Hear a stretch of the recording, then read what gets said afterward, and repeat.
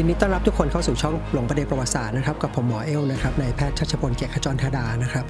สำหรับในวันนี้นะครับเรื่องราวเราก็ยังอยู่ในเรื่องของซีรีส์การปฏิวัติฝรั่งเศสนะครับเราก็จะเป็นตอนที่2ของซีรีส์นะครับ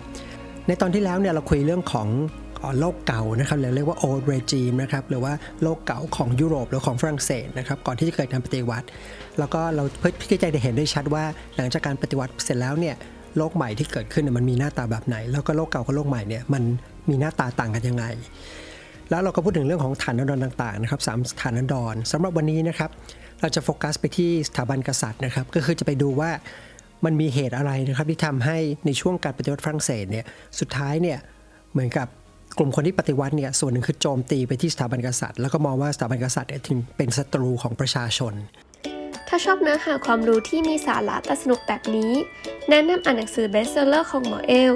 หนังสือที่จะพาทุกคนลงไปในเรื่องเล่าที่มา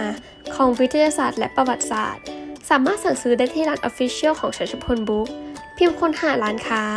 CHATCHAPOLได้ทั้งใน Shopee Lazada และ LINE Shopping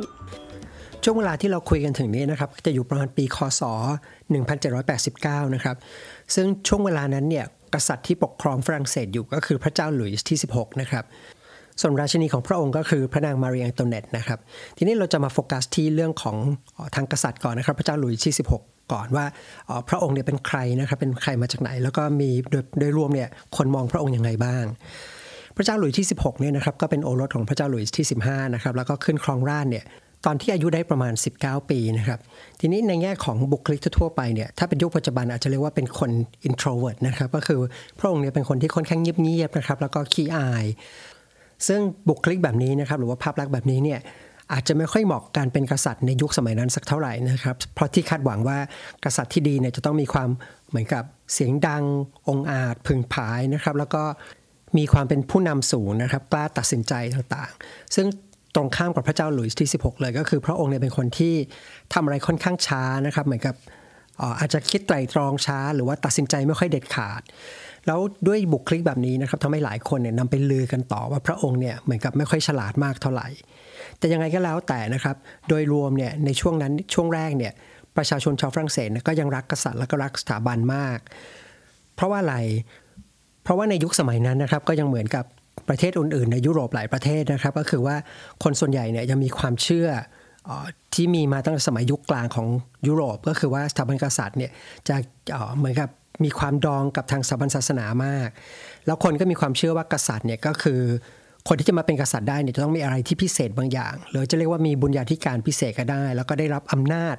จากพระผู้เป็นเจ้าเนี่ยโดยตรงให้มาปกครองมนุษย์โดยที่สถาบันศาสนาเนี่ยก็สนับสนุนความเชื่อนี้นะครับแล้วนอกเหนือจากนี้นะครับประชาชนก็จะมองว่าเหมือนกับกษัตริย์เนี่ยเหมือนเป็นพ่อของประชาชนเพราะว่ามันก็อิงมาจากทางศาสนานะครับก็คือว่าส่วนหนึ่งก็คือมองว่าพระผู้เป็นเจ้าเนี่ยรักมนุษย์เหมือนเป็นลูกนะครับแล้วดังนั้นกษัตริย์เนี่ยที่ได้รับอำนาจมาปกครองจากพระผู้เป็นเจ้าเนี่ยก็จะเหมือนมีสถานะเป็นพ่อของประชาชนทีนี้ตอนที่พระองค์ขึ้นมาเนี่ยนะครับพระเจ้าหลุยส์ที่16ขึ้นมาเนี่ยฝรั่งเศสเนี่ยมีปัญหาใหญ่อยู่เรื่องนึงเป็นปัญหาของสถาบันเลยนะครับหรือว่าของกษัตริย์เนี่ยก็คือว่ารัฐบาลฝรั่งเศสเนี่ยถังแตกก็คือมีหนี้เยอะมาก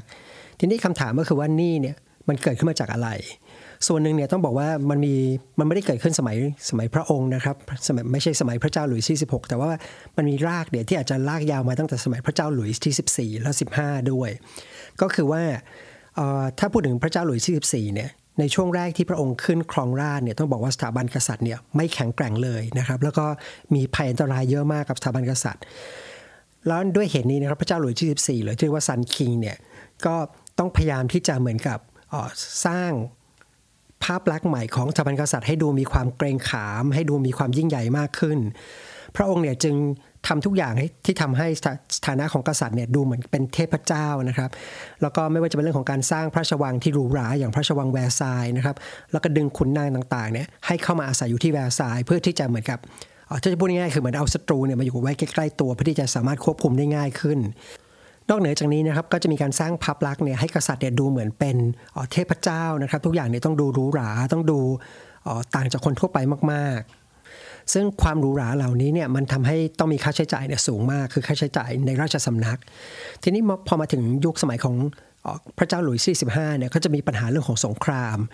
มอันนึงที่เราเคยคุยกันไปก็คือสงครามที่ว่าสงคราม7 ปีนะครับหรือว่า Seven Years War ที่มีการรบกันทั่วยุโรปเลยนะครับโดยเฉพาะอังกฤษกับฝรั่งเศสในรบกันซึ่งเป็นการรบที่มีค่าใช้จ่ายสูงมากแล้วก็ต้องบอกว่าไม่ค่อยคุ้มเงินเท่าไหร่คือรบไปเนี่ยแต่ว่าไม่ค่อยได้อะไรกลับคืนมาแล้วพอมาถึงสมัยพระเจ้าหลุยส์ที่16เนี่ยก็มีการต่อสู้อีกครั้งนึงซึ่งฝรั่งเศสเนี่ยเสียเงินไปเยอะมากนะครับก็คือการไปช่วยอเมริการบกับอังกฤษในสงครามประกาศอิสรภาพของอเมริกาที่เราคุยกันไปในซีรีส์ที่แล้วซึ่งเป็นสงครามที่ฝรั่งเศสเนี่ยต้องไปกู้หนี้มานะครับแล้วก็เอาเงินเนี่ยให้อเมริกันยืมไปทีนี้หลังอเมริกันประกาศอิสรภาพเสร็จเนี่ยด้วยความยากจนอย่างที่คุยกันไปเนี่ยก็คืออเมริกันเนี่ยก็ไม่มีเงินมาคืนหนี้ให้กับฝรั่งเศสหรือพูดง่ายๆคือชักดาบทำให้นะครับตอนที่พระเจ้าหลุยส์ที่16ขึ้นครองราชย์เนี่ยอันนี้เป็นปัญหาใหญ่สำคัญเลยนะครับของราชสำนักของกษัตริย์แล้วก็เป็นความลับที่ให้คนนอกเนี่ยรู้ไม่ได้นะครับทีนี้เมื่อพระองค์ขึ้นมาเนี่ยพระองค์ก็พยายามจะแก้ปัญหาเศรษฐกิจหลายอย่างนะครับด้วยหลายวิธีการด้วยกันโดยอย่างแรกสุดเนี่ยก็แต่งตั้งเป็นคนหนึ่งขึ้นมานะครับชื่อว่าแอนโรแบร์ชาร์กเทอร์โกนะครับรู้จักกันชื่อว่าแอนเทอร์โกเนี่ยมาเป็นเหมือนกับเรียกว่าเป็นรัฐมนตรีเศรษฐกิจของฝรั่งเศสในเวลานั้นก็ได้ทีนี้เทอร์โกคนนี้เนี่ยจริงๆต้องบอกว่าเป็นคนที่เก่งมากนะครับเป็นนักคณิตศาสตร์แล้วก็เป็นนักเศรษฐศาสตร์คือตอนนั้นยังไม่มีนักเศรษฐศาสตร์แบบจริงจังแต่ว่าเป็นคนหนึ่งที่สนใจสิ่งที่เรียกว่าเป็นจุดเริ่มต้นของเศรษฐศาสตร์ก็ได้แล้วก็เป็นพวกนักคิดนะครับที่สนิทกับพวกนักคิดอื่นๆนะครับเป็นเพื่อนสนิทกับวอลแตร์นะครับแล้วก็เป็นคนหนึ่งที่ช่วยเขียน Encyclopedia นะครับเขียนให้กับดิเดโรนะครับซึ่งอันนี้ผมไม่แน่ใจผมเคยเล่าเป็นพอดแคสต์หรือยังนะครับเดี๋ยวผมจะไปเช็คดูถ้ายังไม่เคยเล่าเนี่ยผมจะเล่าเรื่องนี้ให้ฟังนะครับเพราะว่าเป็นจุดเปลี่ยนสำคัญอันหนึ่งทีนี้ตอนที่เทอร์โกเนี่ยนะครับขึ้นมารับตำแหน่งเนี่ยถึงพอมารับตำแหน่งเนี่ยถึงได้เห็นตัวเลขที่แท้จริงนะครับแล้วพบว่าโอ้โหปัญหาการเงินที่สถาบันตอนนี้มีปัญหาหรือว่ารัฐบาลของฝรั่งเศสมีเนี่ยมันเลวร้ายมากนะครับก็เลยพยายามจะหาวิธีการต่างๆเนี่ยที่จะแก้ไขซึ่งเบื้องต้นนี่ก็พยายามจะรัดเข็มขัดนะครับก็คือลดค่าใช้จ่ายในราชสำนักนะครับลดค่าใช้จ่ายของกษัตริย์และก็ราชินีลงแต่ก็ยังไม่เพียงพอนะครับก็เลยต้องมองหาวิธีที่จะเพิ่มรายได้เข้ามาด้วยทีนี้ตอนนั้นเนี่ยเทอร์โกก็มองว่าก็พยายามจะรีดภาษีนะครับจากประชาชนซึ่งแน่นอนก็คืออย่างที่คุยกันไปคนที่จ่ายภาษีเนี่ยมันจะมีแค่ฐานันดรที่3ก็คือเป็นพวกชาวไร่ชาวนาซึ่งยากจนอยู่แล้วนะครับไปรีดภาษีเนี่ยก็ได้เงินเข้ามาอีกนิดหน่อยเท่านั้นเองยังไงเนี่ยก็ไม่พอทีนี้เทอร์โกก็ประเมินดูว่าอันนึงที่จะแก้ปัญหาได้เนี่ยก็คือต้องไปเก็บภาษีจากชนชั้นขุนนางแล้วก็นักบวชด้วยก็คือไปเก็บจากฐานันดรที่1และฐานันดรที่2ซึ่งวิธีการนี้ต้องบอกว่าเป็นวิธีการที่ดีนะครับเพียงแต่ว่าอย่างที่คุยกันไปในเอพิโซดที่แล้วก็คือว่าขุนนางและนักบวชเนี่ยแต่เดิมเนี่ยมันเหมือนกับเป็นอภิสิทธิ์ของชนชั้นกลุ่มนี้เนี่ยว่าจะไม่ต้องเสียภาษีให้กับกษัตริย์แล้วก็เป็นสิ่งที่ทำกันมานานนะครับเป็นหลักร้อยปีเป็นหลักพันปีแล้วด้วยดังนั้นนะครับทางขุนนางและนักบวชเนี่ยทางสถาบันศาสนาเนี่ยก็เลยไม่ยอมนะครับคือส่วนหนึ่งไม่ใช่เรื่องของเงินนะครับแต่มันเหมือนกับเป็นการหยามเกียรติว่าเนี่ยคือสิ่งที่ทำกับเฉพาะชนชั้นล่างเท่านั้นทำกับฐานันดรที่3เท่านั้นจะมาทำอย่างนี้กับฐานันดรที่1กับ2ได้ยังไงก็เลยไม่ยอมนะครับสุดท้ายเนี่ยก็เลยเกิดมีเหมือนกับคอนฟลิกต์กันนะครับมีความไม่ชอบกันเกิดขึ้นแล้วด้วยเหตุผลที่ไม่แน่ชัดแต่คิดว่าน่าจะเป็นเรื่องของนักประวัติศาสตร์เนี่ยเชื่อว่าเป็นเรื่องของการที่พยายามที่จะไปเก็บภาษีจากขุนนางเนี่ยทำให้สุดท้ายเนี่ยพระเจ้าหลุยส์ที่16เนี่ยตัดสินใจที่จะปลดเขาออกจากตำแหน่งทีนี้หลังจากที่เทอร์โกออกไปเนี่ยคนที่ขึ้นมารับเผือกร้อนนะครับแล้วคอยแก้ปัญหาเศรษฐกิจต่อเนี่ยเป็นอีกคนหนึ่งชื่อว่าชาร์ลส์คาร์ลอนนะครับชาร์ลส์อเล็กซานเดอร์เดอคาร์ลอนแล้วก็พอมาขึ้นมารับตำแหน่งเนี่ยก็เช่นเหมือนกันนะครับก็คือว่าพอขึ้นมารับตำแหน่งถึงได้เห็นว่าโอ้โหปัญหาเนี่ยมันใหญ่มากแล้วก็มองวิธีการแก้ปัญหานะครับซึ่งก็มองว่า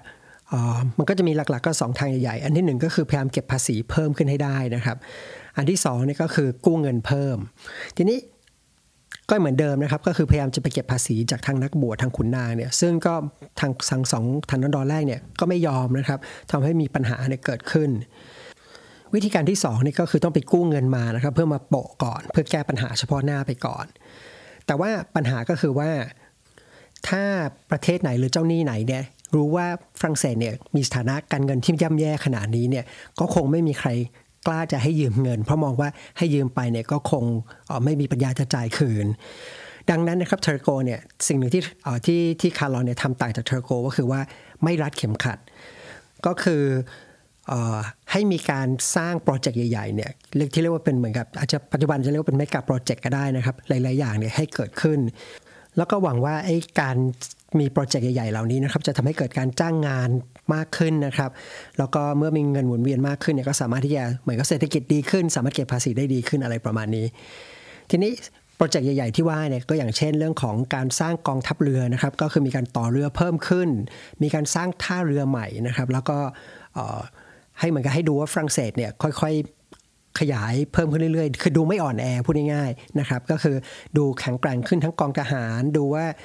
ประเทศชาติเนี่ยร่ำรวยนะครับแล้วก็กษัตริย์ราชินีเนี่ยสามารถที่จะจัดพระราชพิธีที่ดูยิ่งใหญ่หรูหราฟุ่มเฟือยเนี่ยได้เต็มที่หรืออาจจะพูดง่ายๆว่ามันเหมือนเป็นการสร้างภาพนะครับเพื่อให้เจ้าหนี้เนี่ยรู้สึกว่ามั่นใจว่า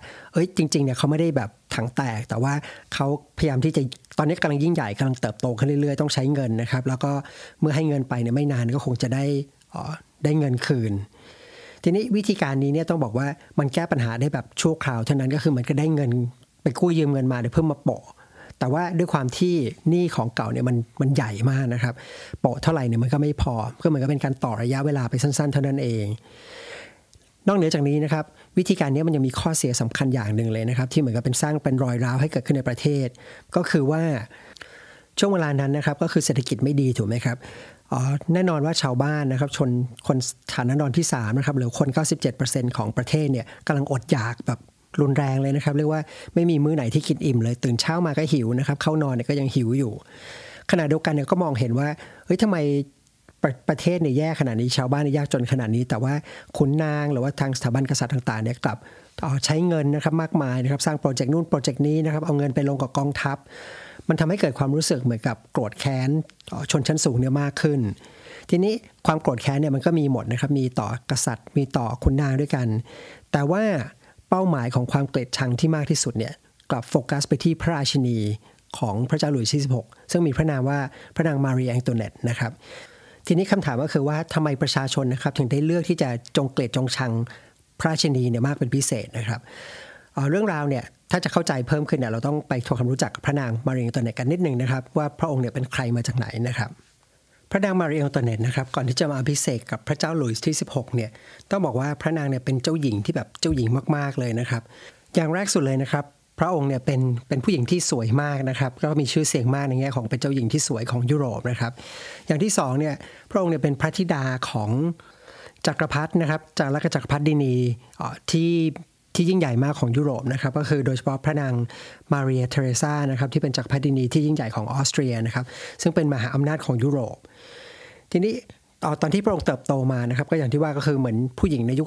นยุคสมัยนั้นนะครับก็คือว่าผู้หญิงส่วนใหญ่ก็จะไม่ได้รับการศึกษามากทำให้พระองค์เนี่ยไม่สามารถที่จะอ่านเขียนได้ดีนักนะครับแล้วก็ภาษาฝรั่งเศสเนี่ยก็พูดไม่เก่งนะครับก็ใช้ภาษาของออสเตรียก็คือภาษาเยอรมันเนี่ยเป็นหลักและในช่วงที่พระองค์เติบโตมาเนี่ยก็ถูกเตรียมพร้อมนะครับให้เป็นที่จะเป็นราชินีของประเทศไหนสักประเทศหนึ่งนะครับเพราะยุคสมัยนั้นเนี่ยการเป็นเจ้าหญิงเนี่ยส่วนหนึ่งก็ยังเป็นเรื่องของจะเรียกว่าเป็นเครื่องมือก็ได้นะครับที่สร้างความปรองดองหรือว่าสร้างความเชื่อมความสัมพันธ์ระหว่างราชวงศ์ยุโรปต่างๆเข้าด้วยกันนะครับการแต่งงานเนี่ยก็จะเป็นลักษณะแบบที่เรียกว่าคลุมถุงชนนะครับไม่ได้เกิดจากความรักนะครับแล้วด้วยเหตุนี้นะครับเมื่อพระนางเนี่ยต้องมาแต่งเข้ากับราชวงศ์ฝรั่งเศสซึ่งเป็นราชวงศ์เก่าแก่นะครับแล้วก็เป็นมหาอำนาจของยุโรปในยุคนั้นเนี่ยพระองค์จึงมีปัญหาในช่วงแรกนะครับในการปรับตัวให้เข้ากับพระราชพิธีต่างๆนะครับที่เข้มงวดแล้วก็การเมืองที่ซับซ้อนภายในราชสำนักของฝรั่งเศสแล้วด้วยความที่ไม่คุ้นเคยกับหลายๆอย่างในฝรั่งเศสนะครับพระองค์เนี่ยก็เลยรู้สึกเหมือนกับแปลกแยกนะครับแล้วก็ชอบแยกตัวอยู่ในพระราชวังทีนี้พออยู่ในราชวังก็อย่างที่ว่าไปนะครับเติบโตมาเป็นเจ้าหญิงที่ร่ำรวยนะครับก็แล้วมาอยู่ในประเทศที่ฝรั่งเศสที่เหมือนกับมีเรื่องของความหรูหราอยู่แล้วเนี่ยพระองค์ก็หาความสุขนะครับจากชีวิตหรูหราเนี่ยในพระราชวังทีนี้สิ่งนี้เป็นสิ่งที่ต่างไปจากราชินีอื่นๆหรือว่าราชินีก่อนหน้านะครับที่นิยมทำกันก็คือว่าพระราชินีของฝรั่งเศสสมัยก่อนเนี่ยจะนิยมไปพบปะกับประชาชนนะครับบางครั้งก็จะมีลักษณะเหมือนกับไปอุปถัมภ์โครงการต่างๆทำให้มีความใกล้ชิดกับประชาชนมากขึ้นแล้วพอพระนางมารีแองโตเนตไม่ทำสิ่งเหล่านี้เนี่ยประชาชนก็เลยมองว่าพระองค์เนี่ยเหมือนกับเป็นเจ้าหญิงต่างชาติที่ ดูห่างไกลนะครับแล้วก็ใช้แต่ชีวิตหรูหรานะครับติดความหรูหราไม่เข้าใจความยากลำบากของประชาชนซึ่งตรงนี้เนี่ยมันกลับตรงข้ามกับพระเจ้าหลุยส์ที่16เลยเพราะว่าอะไรเพราะว่าแม้ว่าพระเจ้าหลุยส์ที่16เนี่ยครับจะมีบุคลิกที่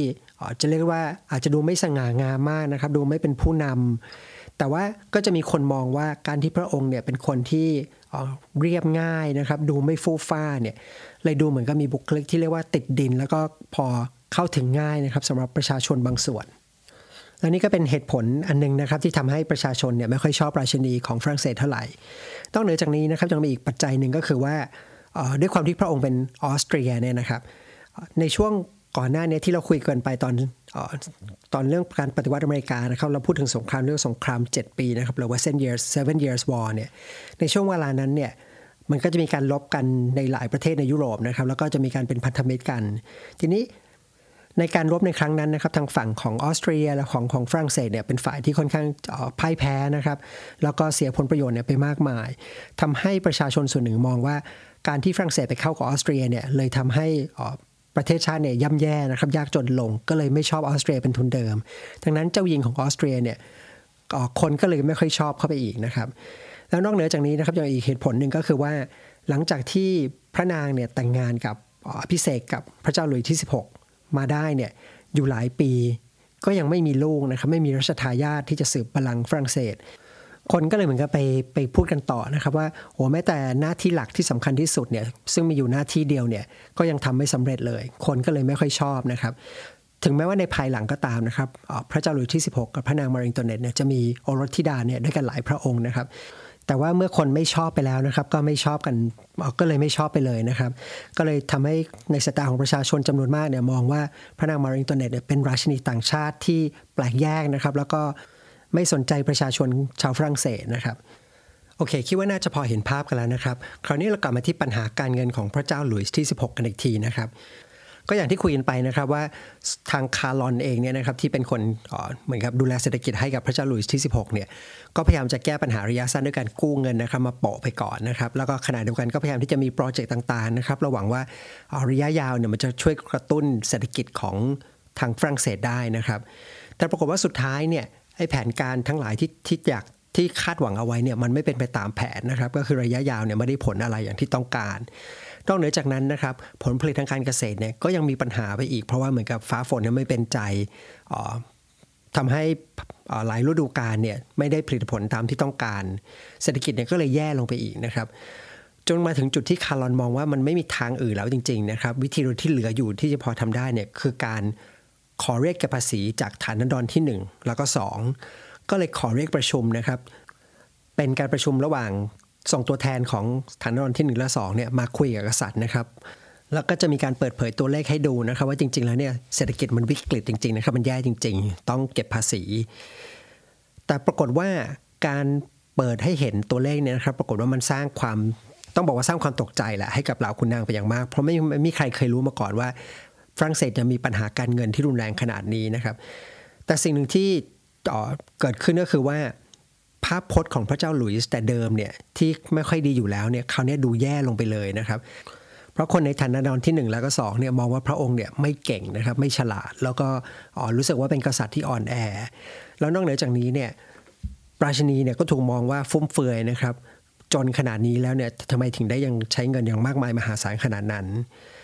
แล้วไอ้การเรียกที่จะเรียกประชุมของเหล่าขุนนางนะครับฐานันดรที่1แล้วก็2เนี่ยสุดท้ายเนี่ยมันก็ทำให้คาร์ลอนเนี่ยโดนบีบก็คือบีบกษัตริย์เนี่ยให้ปลดคาร์ลอนเนี่ยออกจากตำแหน่งแล้วไม่ใช่แค่นั้นนะครับเขากลายเป็นว่าเขามีศัตรูทางการเมืองจนกระทั่งต้องเดินทางแล้วก็หนีออกไปนอกประเทศฝรั่งเศสทีนี้คำถามก็คือว่าแล้วยังไงต่อนะครับคำตอบก็คือว่าพระเจ้าหลุยส์เนี่ยรู้ว่ายังไงก็ไม่มีทางอื่นนะครับต้องเก็บภาษีให้ได้นะครับก็พยายามที่จะให้มีการเก็บภาษีจากขุนนางแล้วก็นักบวชให้ได้แต่ว่าทางฐานันดรที่1แล้วก็2เนี่ยก็หาทางเลี่ยงแล้วก็บอกว่าเฮ้ยพระเจ้าหลุยส์เนี่ยไม่มีสิทธิ์ที่จะทำเช่นนี้ได้นะถ้าจะทำได้เนี่ยมันจะต้องเรียกประชุมของทุกฐานันดรเนี่ยเขาเรียกว่าเป็น general estate เนี่ยก็คือมาประชุมทั้งหมดร่วมกันเลยแล้วก็ลงมติถ้าทุกฐานันดรยอมรับเนี่ยถึงจะเก็บภาษีได้สุดท้ายพระเจ้าหลุยส์เนี่ยก็ไม่มีทางเลือกนะครับก็จะเป็นต้องไปทางนั้นนะครับก็คือเรียกประชุมของทุกฐานันดรเนี่ยเรียกว่าเป็นสภาฐานันดรนะครับหรือว่า general estate เนี่ยขึ้นมา